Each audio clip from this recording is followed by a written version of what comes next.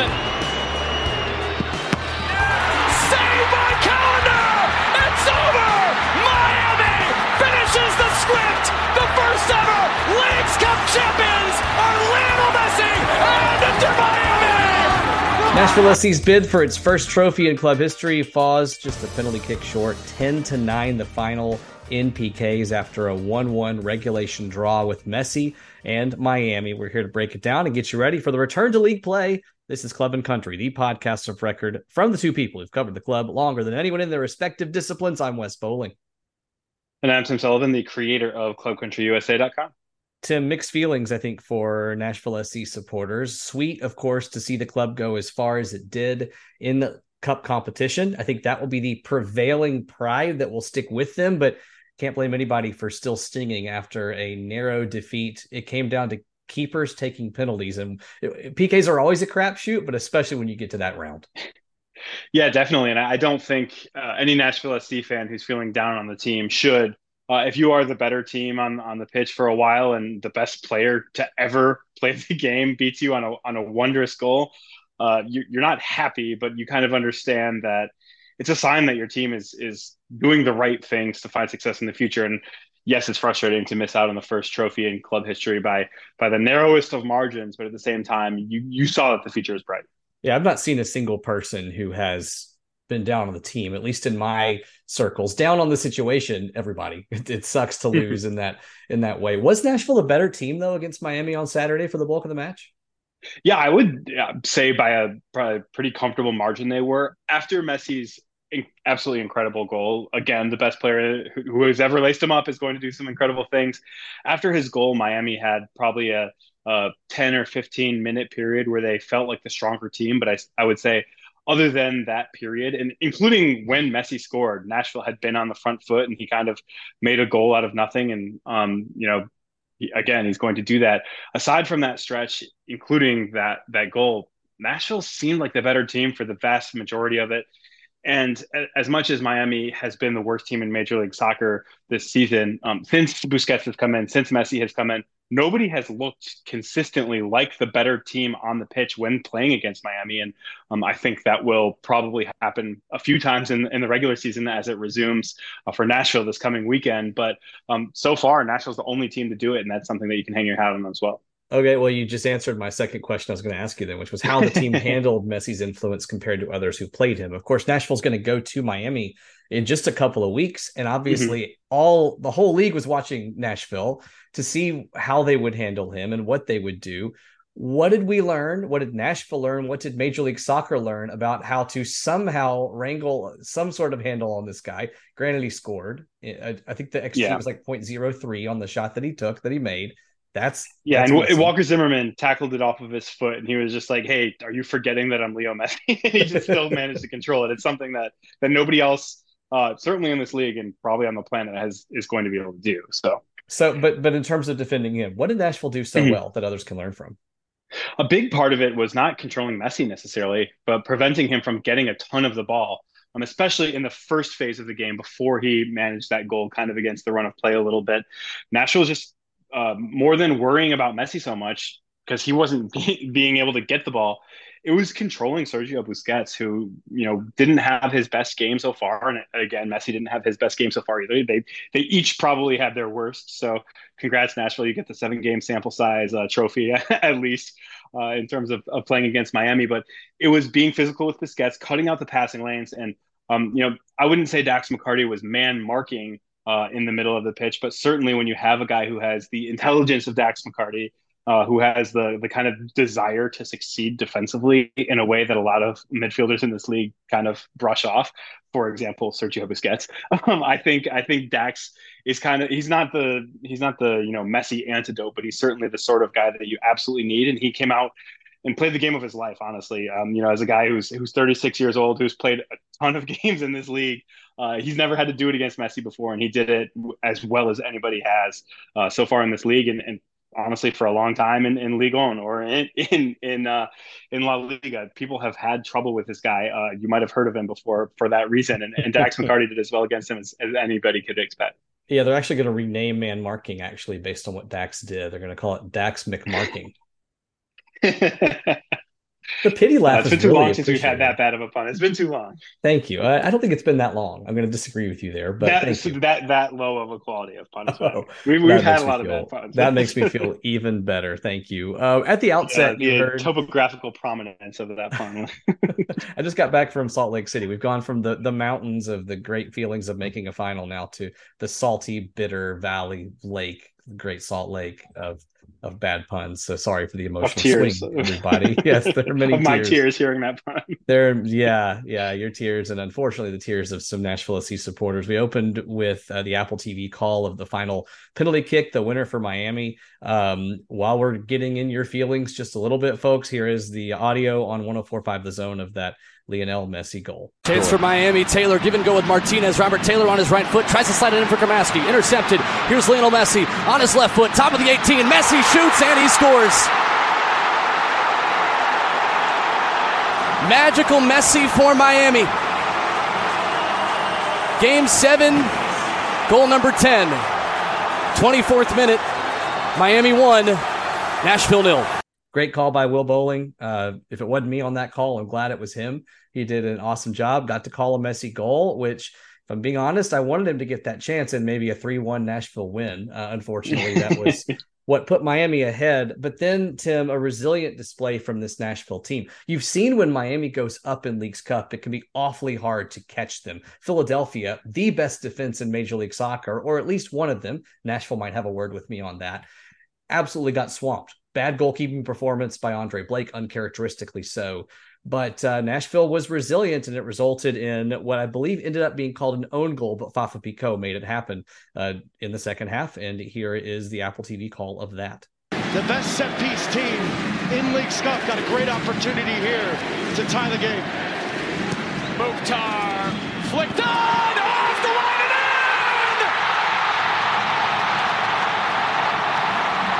So those were the moments. And Tim, when it goes to penalty kicks, what was your thinking there as things drift that direction? Was it just it's a crapshoot? Did you think maybe a particular team had an advantage, or what were you thinking?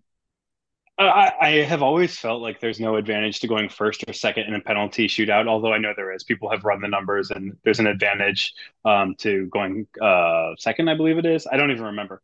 Anyway, every time Miami was at the spot, I felt like it was going in. And every time Nashville was at the spot, I felt like it wasn't going in. So the optimism that we so frequently show that sometimes people think we're a little too optimistic for this team completely flipped on its head. I was completely pessimistic. I was extremely happy that it lasted as long as it did. For the first penalty kick, I still definitely had a more like Lionel Messi tweet all lined up, ready to go. Of course, he did not miss, so that kind of ruined it for me. Hold on. Yeah. No, I need a minute here. You criticized my Dax McMarking, and you were going to use a Leo Messi. Yeah, because if he had missed, so miss is like when you don't make the penalty shot. You don't have to dissect the frog here. I just want to. I think that's a brilliant pun, but I thought mine was too. So I'm just, I guess, knocking your hypocrisy here. You get after my pun, and you were going to make one of those. Jeez, it's not hypocrisy if the only priority is self-serving on this. Raw, naked ambition, vaulting ambition. Yeah. Okay, Macbeth. Okay, so Leo Messi did not miss, and if Elliot Panico had not been saved, and again, I'm never going to fault a keeper for not hitting a PK. If it gets to that point, you know, he did his job and stopped one to keep this thing level. Yeah. It was going to be messy after that. To me, it felt like once it got to that point, things were starting to lean Miami's way. Yeah. And, we haven't mentioned him yet, but we should absolutely mention that in the shootout, but also in regulation, Drake Callender kept his team in this match. He had an incredible goalkeeping performance. I think if he hadn't, people would be talking about how incredible Elliot Panico's goalkeeping performance was as well. It's just a situation where eventually, when you go to a shootout, sometimes you'll go to 19 rounds like that Vancouver match very early in Leagues Cup, but somebody eventually has to miss, and he's going to be the GOAT playing against the all caps GOAT, I guess. But yeah, it's a situation where it absolutely sucks that it was Panico, honestly, because he had a good game in net. He had a good game in the shootout, but it is going to be somebody. It could have been somebody on Miami. It ended up being somebody on Nashville. I don't think anybody's ever going to be too upset about it unless you see a situation like the U.S. women's national team where some of the best players in the world missed the frame completely. That's a different story, I would say. Yeah, if it's your job to save the penalties and you suddenly have to take one unexpectedly, I don't think anybody's gonna remember or put that to his legacy. They're gonna remember the performance he had to get Nashville to this place. I will say a few weeks ago on Extra Time, I think it was after the first group stage matches were all complete. They mentioned that keepers are probably the best penalty taking options because they practice against each other all during training when the rest of the field players are doing stuff, which makes a little bit of sense to me. But at the same time, I think they have a different sort of mindset when it comes to a penalty shootout. They're more focused on saving them, and all of a sudden, when they're put in the opposite position, it's a different story. Unless you're a guy, Yes. like Volpe, who did it for his team all the time. Yeah, I think technically speaking, sure, they're probably quite good at taking PKs. They're Yeah, also not used to needing to score goals under pressure. That I think that was yeah. actually the counter argument in that discussion. I heard it as Hmm. well in Extra Time, and I would tend to agree with that. Before we get into more chat, and by the way, we're naked today, not literally. And please don't think that we're flying I have without an a American rundown. Outlaws shirt on as I'm complaining about the U.S. Women's National Team. Everyone, believe me. Yes, we're flying without a rundown and just chatting and kind of processing, with you here a couple days after this defeat. But we're going to take a break and talk about ML Rose for a minute. And Tim, what was so cool was seeing at least one person, I think multiple, tweet at us and say, "Hey, Hmm. we do it for regular games. Why change up cadences now?" And showing pictures from ML Rose. In moments like this, or for me, different situation, but the Tennessee Alabama game last year, a place that is so familiar, that is so comfortable, and of course that the food and the drink are great. They add a level of comfort and community and meaning in memorable moments like this when you're going before a special match, before a final. I did indeed scream and shed some tears very publicly at ML Rose when Tennessee beat Alabama last year. I thought On you were the going to say when people tagged you in the tweet. I scream happy tears, maybe, yeah. Not a scream. I was quiet. I was actually sitting in a not ML Rose location in Salt Lake City, feeling very separated from everybody, and that's where I was going with this. Is I wish I could have been with everybody, either pregame at ML Rose or at Geodis Park, because places like that take on a persona in those moments, Hmm. right? In those special moments that we're going to remember. Yeah, absolutely. And I unfortunately am also out of town. My wife's grandfather died. I'm at a funeral. Sorry to hear that. Yeah, but regardless, thinking about how people went to ML Rose before the match or after. We got a couple after as well, and thought not just to do that because because we tell them to every week, but also because they thought of us when they were doing it, and they sent us the pictures. That means a ton to us. It means a ton to ML Rose too. It lets them know that people are finding them through us, and that's I think a mutually beneficial relationship that we've been extremely happy with since the first day it started. But and again, we talk about it so much. It goes back to the community that we've built with this podcast and that they are building with fans of Nashville Soccer Club. And we're happy that we can be a part of it. And they're happy that they can be a part of what we do as well. Speaking of this community, by the way, and going away from ML Rose. So Eden ML Rose, 8th Avenue location, before matches, after matches. Speaking of that, I want to give a quick thanks to our audience. I put out just a random tweet spur of the moment last week. There were some complaints about the lack of coverage of this club, and I'm not going to get into my frustration with those who maybe say that, but then aren't engaging with those who cover the club on a daily basis. Because most of you listening, you're the choir. You do engage with us. You're great. But I tweeted, "Hey, look, we've been at it for a long time covering this team. We want to be the source to educate new folks. There are a lot of new folks coming along, and retweet and let people know we're around. Guys, you came through. I'm not going to read the numbers. I don't have access to them right now, but I mean, thousands of views of the tweet, like dozens and dozens of retweets, people sharing. That's awesome. Not because it, inflates our egos, but because it gets more people access to learning about this team at a time when so many are fascinated by it. So, Tim, say what you want there, but I just want to echo just a quick word of thanks to our audience, our friends now in the NSC community for spreading the word.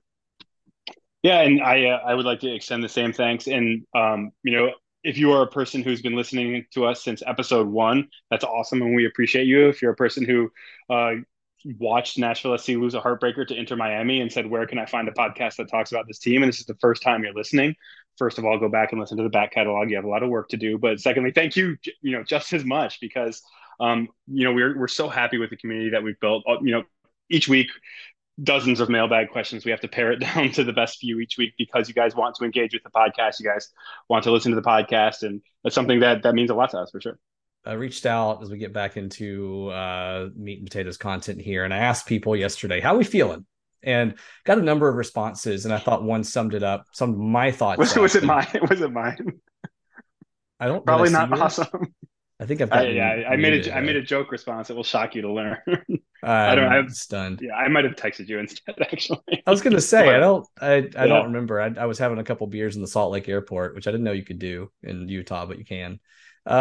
One response though, I thought, summed up how you felt in general as a group of people and how I think, I would feel. Logan Elliott, of course, the one to say it. He says, proud. I think we showed last night we're a club to be taken seriously, a fan base to be taken seriously too. You never want to lose, but when you compete like that at that level with the incredible run Nashville made, it commands respect. Tim, respect doesn't get you free gam. You can't turn it into currency. Maybe it gets you a look from a free agent in the offseason, but that pool is limited. What does Nashville gain from this experience? Either, literally, tangibly, or feelings ball. Maybe I'm asking you about feelings ball here, but what does Nashville gain from its League Cup run?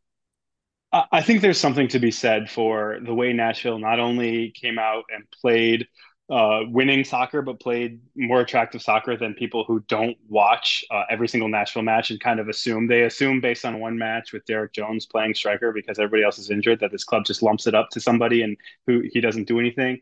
People actually sat down, the country sat and watched this club over the course of this run. And I think realized that there's more to it than defend and counter. That's definitely always going to be part of the DNA of this club is defend and counter, and they do it better than basically anybody else. They certainly defend better than anybody else, and they probably counter better than anybody else. But I think the perception that you gain there, it gets you talked about positively, and the ETR Osphere and other places that talk about the league as a whole. And I think there's a benefit in terms of fan perception. There's a benefit, we kind of grown at some segments of the fan base that only care about how they personally are perceived on broadcasts or whatever. But the broadcast on Saturday evening was incredible. Fans sounded unreal, and Yep. I just rolled my eyes about people who care too much about what the fans sound like on TV. But it was absolutely incredible. That's something that means something to not just your perception around fans around the league, but it's going to make Geodis Park a more intimidating place for opposing teams to come into. Like you mentioned before, it's going to be a place that maybe free agents have a little bit more interest in. And this has been a club that's been really good with free agents. Sean Davis, Teal Bunbury. This is the one place they wanted to come, really. So Nashville is already in good shape there, but it's something that can really help as you kind of try to. It's almost like a college football recruiting pitch. It's like, hey, we can sell you on atmosphere. We can sell you on the fan support and all that sort of stuff. When they have the situation where they're going to pursue somebody, that's going to help. Completely agree. So that's what this team gained from the Leagues Cup experience. What they learn about themselves that they can apply to league play where, you maybe have forgotten, folks, form has not been good. Things have been kind of all over the place. What can they learn that they can take forward to have a more successful league experience, in addition to now having a striker that they can team up with Hany Mukhtar? Yeah, that was the thing I was going to say. They learned that having the striker really can be the game changer that everybody said it was going to be. Everybody except for me. I will gladly eat my crow on that one. I said it'll make them better, but I don't think it's really a paradigm shifter. A guy like Sam Surridge appears to be a potential paradigm shifter, and that's really going to help Nashville SC. That's the biggest thing to me is we already knew that this club was good at a lot of things, but the one thing that they were having trouble with was having the guy who could not only be clinical in front of net, but consistently be in spots and not just assume Hany Mukhtar is going to put it in the back of the net, which, to be fair, he does pretty frequently. But a guy who can get into those spots and knows how to make those runs. I think when Surridge was signed, a lot of people, we've talked about this the past couple of weeks, I believe, but when Surridge was signed, people thought he was going to be a stand at the top of the 6-yard box and wait for a ball to hit you in the head and hope it goes into the back of the net. But we've seen him run in behind. We've seen him make those angle runs to open up space for his far side winger. We have seen him do a lot of the stuff that, frankly, you only get from a guy who has a bit of a Premier League pedigree. And that's something that Nashville is going to be able to take and have a more diverse attack. And that's going to, be the kind of rising tide that lifts all ships from a Nashville SC perspective. Nashville has possessed really well now against strong competition. They had some great spells of possession against Miami, where, as you said, the better, brighter team. Dominated Minnesota with some attractive play. Even against Monterrey, where they were always going to trail possession. I think that's what they gained, what they learned about themselves. In addition to what you've said, I agree with every word. But I think being able to string together passes and possession and have some confidence. Whereas I think toward this late, dip in form in Major League Soccer, yeah, we saw them a little bit impatient, maybe a little bit less controlled than usual inside the final third, less confident. A striker's going to give you that confidence. Yeah. Maybe that's part of why they've been confident here in these matches. But I think also, even without Surge in the match, we've seen a team that's controlled the ball better, worked out of trouble better. And I think what I loved him is they were playing with live bullets, if you will, but in a place where there really was nothing to lose. If you lose in the round of 32, everything to gain. Yeah. Right. So they're playing great competition, but it's not friendlies. And I think they learned so much about their ability to play out of the back, experiment just a little bit, that they can take forward. And I would expect them to have some success now headed back into league play with those things in place. Yeah, confidence is a little on the feelings ball side for me, but I do think there's something to be said for going from an ignominious streak to an incredible streak over the past month and a few days. That really they'll be more confident and better. I guess I'll admit it. There's a confidence. I don't see that. Oh, yes, confidence, but I think it's cohesion. Yeah, I think it's literal physical connection and understanding. I don't think it's, wow, we feel really good about ourselves after what we did, because you could easily go the other way and say, we feel really down. We just lost a final. This sucks. I think it's cohesion. I think it's practical, tangible connection. But that's where I want to go next, is the emotional side of this. Or even just fatigue. We see so many teams who go deep in, say, CCL, that's the best example, struggle in league play when they come back. We saw it most recently from LAFC, who was in an almost identical situation to where Nashville is now. They lose a final in a continental competition, and they dropped form despite having one of the most talented rosters in this league. Is that a risk for Nashville? And how do they avoid that risk of, look, they're tired when everybody else is rested? Atlanta just went to Seattle and stomped them last night on the road, and that's who's up first at Mercedes-Benz Stadium. How can Nashville learn from others who have had those letdowns and overcome that kind of, whether it's fatigue or emotional letdown, and carry on the success in league play that they had in the Cup? Well, I think one thing that they can hang their hat on is that they really didn't have that heavy of a schedule in comparison to what they're used to. In both 2020 and 2021, because of COVID, they had extremely packed schedules. This year, even on the heels of this competition, it's a more traditional weekend sort of schedule. They only had I think going from a Monday to a Friday to a Tuesday rather than a weekend midweek is a little bit more than a normal week every weekend schedule, but it's not that much more. It's something where there's not the same sort of game load that's going to fatigue you. I do think there's a risk of it because of the emotional letdown a little bit. We've seen it with LAFC. They were not bad talent wise or cohesion wise. They just didn't come out and play sharply after losing the CCL final. So there's always a risk of that. I do think when you look at who Nashville lost to, how they lost it, and those sorts of things, there's a bit of a, hey, we went through a bad streak in league play right before this. We showed we can do it, but we didn't get that ultimate satisfaction at the end, and they come out and have not just the confidence that they've built, not just the additional striker, but a little bit of hunger to go out and say, okay, we've dropped to sixth in the table at this stage. We need to climb back up and be where we want to be. All right, before we get into what's ahead, which is an Atlanta team that's now tied on points with Nashville with a game in hand, let's ask you one more Leagues Cup question. And I think this one is one with several options here. Who is Nashville SC's Leagues Cup MVP? There's too many options, for one thing. You could go Hani Mukhtar or Sam Surridge from an attacking standpoint. You could go Elliot Panico for stepping in between the pipes in a situation where Joe Willis's father-in-law passed away a couple of weeks ago. He's been out of town, out of training, and fortunately, he's back in town. Our condolences to him and his wife and their families. But you could say that the opportunity that Panico received from that he took.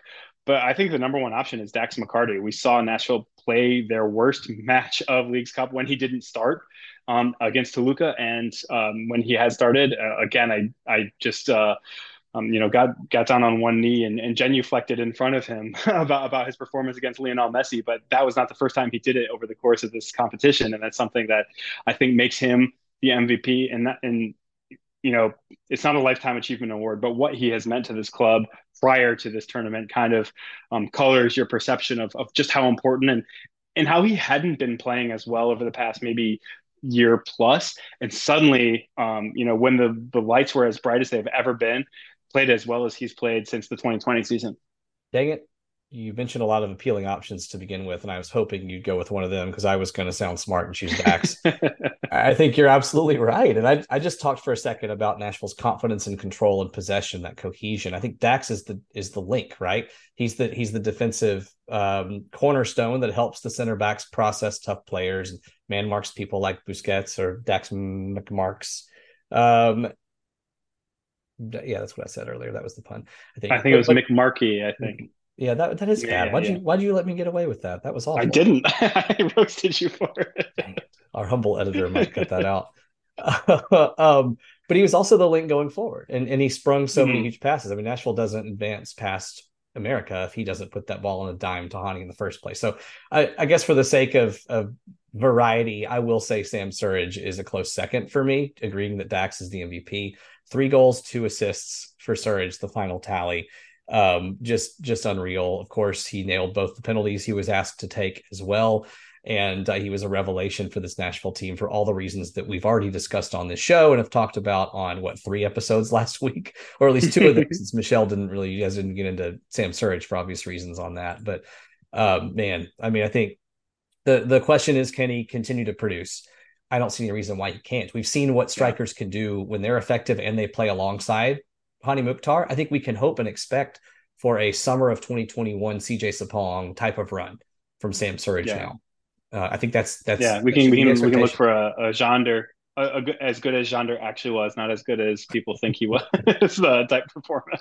And maybe even better, because I think Yonder struggled with control sometimes. His size, I mean, Sam's every bit as tall, but his footing got in his way sometimes, and Surridge seems to be much more controlled there. I think you can expect. I think I'm just doing my defend Jonder Cadiz joke. I know you are. Or bit, I know you are. If you want to be my Loba, by the way, you'll score for Mazatlan as he did this past weekend against Leon. They lost still, but he scored for Mazatlan. I saw him crouching down and celebrating. I was like, we never saw that celebration in Nashville because he didn't have much of a chance to deliver it. Anyway, back to the present topic. I mean, I think it's fair in the final, 12 matches for Nashville.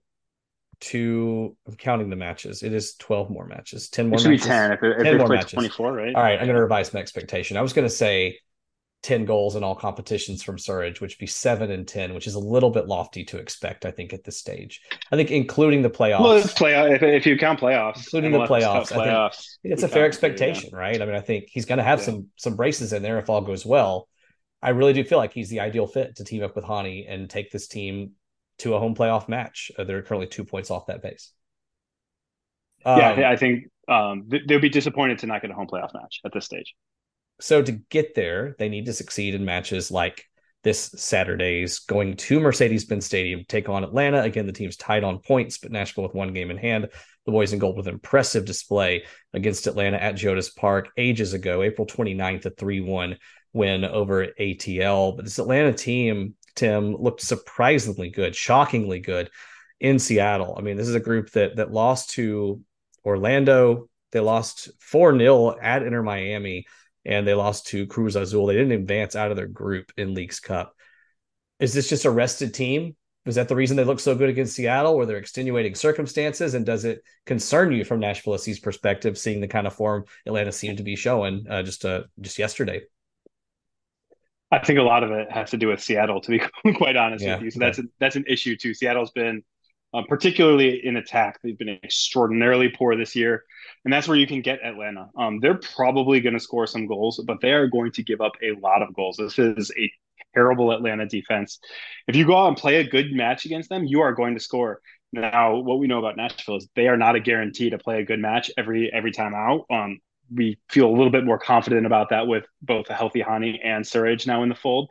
But you kind of want to outscore them. And maybe Nashville's experience playing that sort of game against Toluca, for example, is a situation that gives them comfort saying, okay, we're going to go on the road and we're not going to do what we always do on the road and bunker and counter a little bit more. we're going to go out and play some soccer. We're going to go out and have the sort of match that makes people remember why they had so much fun watching us during Leagues Cup. And I think that that's what Nashville will want to have or have to want to do. If they don't want to do that, I think they're going to see Atlanta score and maybe win 1-0 or something like that. I think it's a distinct possibility if you try to just pack it in against this team, they'll find a way to get one, and they you aren't taking advantage of where they're most vulnerable. Nashville unbeaten in its last 7 matches against Atlanta in all competitions. It should be noted 5 of those games were at home. You do, I'm sure. Five of those games at home. At Mercedes-Benz Stadium, a 2-2 draw. They were down 2-0. Hani came in and changed things in May of 21. And then August of 21, they go back there and win 2-0. That was a Randall Leal empty netter to finish things off. Daniel Rios celebration. Daniel Rios, yes. And so now, I mean, it's I think a really challenging matchup, but a place that Nashville's gotten the job done before. What's the key to getting it done this time against ATL UTD? Yeah, it's take advantage of set pieces is number one, I think, because that's where Nashville has been exceptional in attack. They've shown more vulnerabilities defensively on set pieces than you would like to see, but they have also flashed that they can be really good at clearing them. We saw a lot of that against Messi's team just this past weekend. I think that that's where you can really, change what could be an equal matchup. And then the other part of it, I think, is you have to have the initiative to attack. And I think when you have Hani Mukhtar and Sam Surridge, you can kind of just turn those guys loose and let them cook a little bit and hope that it happens.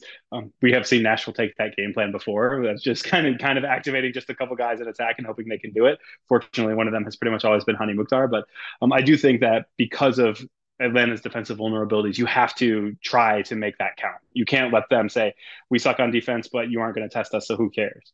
It feels like a goal fest to me. I think Almada and Gigi are too tough to completely shut down, especially at home. Giacomakis with a brace on Sunday night in Seattle. If I set the over-under at 3.5 goals, I think I'm taking the over in this one. I think it's a 2-2 draw, 3-2 type of game for somebody here. Yeah, I could see a 4-1 or 4-2, 4-3, either direction if it's 4-3 as well. Yeah. It would be, if it's 4-1, is it Nashville? Yes. Okay. All right. Dude, you've got to watch Atlanta. Their defense is so bad. They are awful, and it's a lot of fun for everybody else. You never know what's going to happen when you watch Atlanta, but you know it's going to be fun. And you know they're going to be goals either way for sure, especially on that turf at Mercedes-Benz. Before we get out of here, just a quick plug for ML Rose. But follow them on social media, by the way. They have great burger pictures, and they're a really good social media team. And there was a video of a burger 4 days ago that has my mouth watering. The Southern Summer Burger is their August burger of the month. It just looks really good. I thought their post was going to list ingredients. It didn't, but I see an onion ring. I see some sort of giving sauce. Away why you wouldn't go to the restaurant if you knew all the ingredients. You could just make it at home, Wes. I don't think you could. The quality of the ingredients is so strong. It's so good. In the show notes, I will put what's in the burger. How's that? That's a promise for you, because I don't have time to look it up before Zoom cuts us off right here as we look at how the sausage is made. But how the beef is made is delicious. And the purpose of the post was to talk about their burger pairing, but also or their beer pairing, but also Porter Road beef. That's who supplies it. So you talk about ingredients. That stuff that's the gold standard in Nashville. It's an example of how ML Rose cares not just about doing things, but how they do things. And great service, but also great ingredients and great beer. Yeah, and it's definitely, as you mentioned, follow them on social media. It's kind of weird if you try to find them. You have to go @_ML Rose. If you just type in ML Rose, you'll find a couple weird things. And then sometimes when I try to tag them, you have to remember to find them precisely. We tag them every time we put up a show, so you probably have a pretty easy way to find them from us. But thanks to them, and I'm looking forward to having that burger of the month. I might go there tomorrow. It's going to be soon for sure. By the way, all right, I got you here. 2 smashed patties from Porter Road, habanero jack cheese, fried green tomato, jalapeno ranch, and pickles on a cornmeal dusted Kaiser roll. Holy crap, that sounds amazing. All right. Well, I already ate lunch, but I'm going to have a second one right now. Anything else, Tim, before we want to get out of here today? No. Again, as you mentioned, thanks to ML Rose. Thanks to all the people who have listened since day one. Thanks to all the people who this is day one of listening as well. There are a lot of you for whom this is week 2 of listening. The numbers were through the roof last week on all 3 episodes because you guys, and I mean the diehards, that is, spread the word. And you guys, the new folks, came in and listened. Keep it up. Keep listening. Interact with us on social media as well. I'm at West Bowling TN. He's at Club Country USA. And most importantly, A, go to ML Rose, and B, go to clubcountryusa.com and read Tim's outstanding written content as well. This is the companion piece to that. And the reason that this was created was to showcase the great work that Tim is doing in written form. So there, Tim, did I humble you enough there? Oh, thank you, Wes. I appreciate it. I'm blushing, everybody. Thanks so much to Apple TV for the sound, to 104.5 The Zone as well. We will leave you with the final goal that Nashville SC scored in Leagues Cup play, originally given to Fafa Picault, then an own goal. We'll give you that audio getting out of here, courtesy of 104.5 The Zone, and have a great rest of your week. His left hand in the air, drops down to his hip as Hani crosses it in. Fafa Picault's there, and it's in! It's in! Fafa at the far post, etched in history forever as Nashville's first goal in a final. 58th minute, Nashville 1, Miami 1.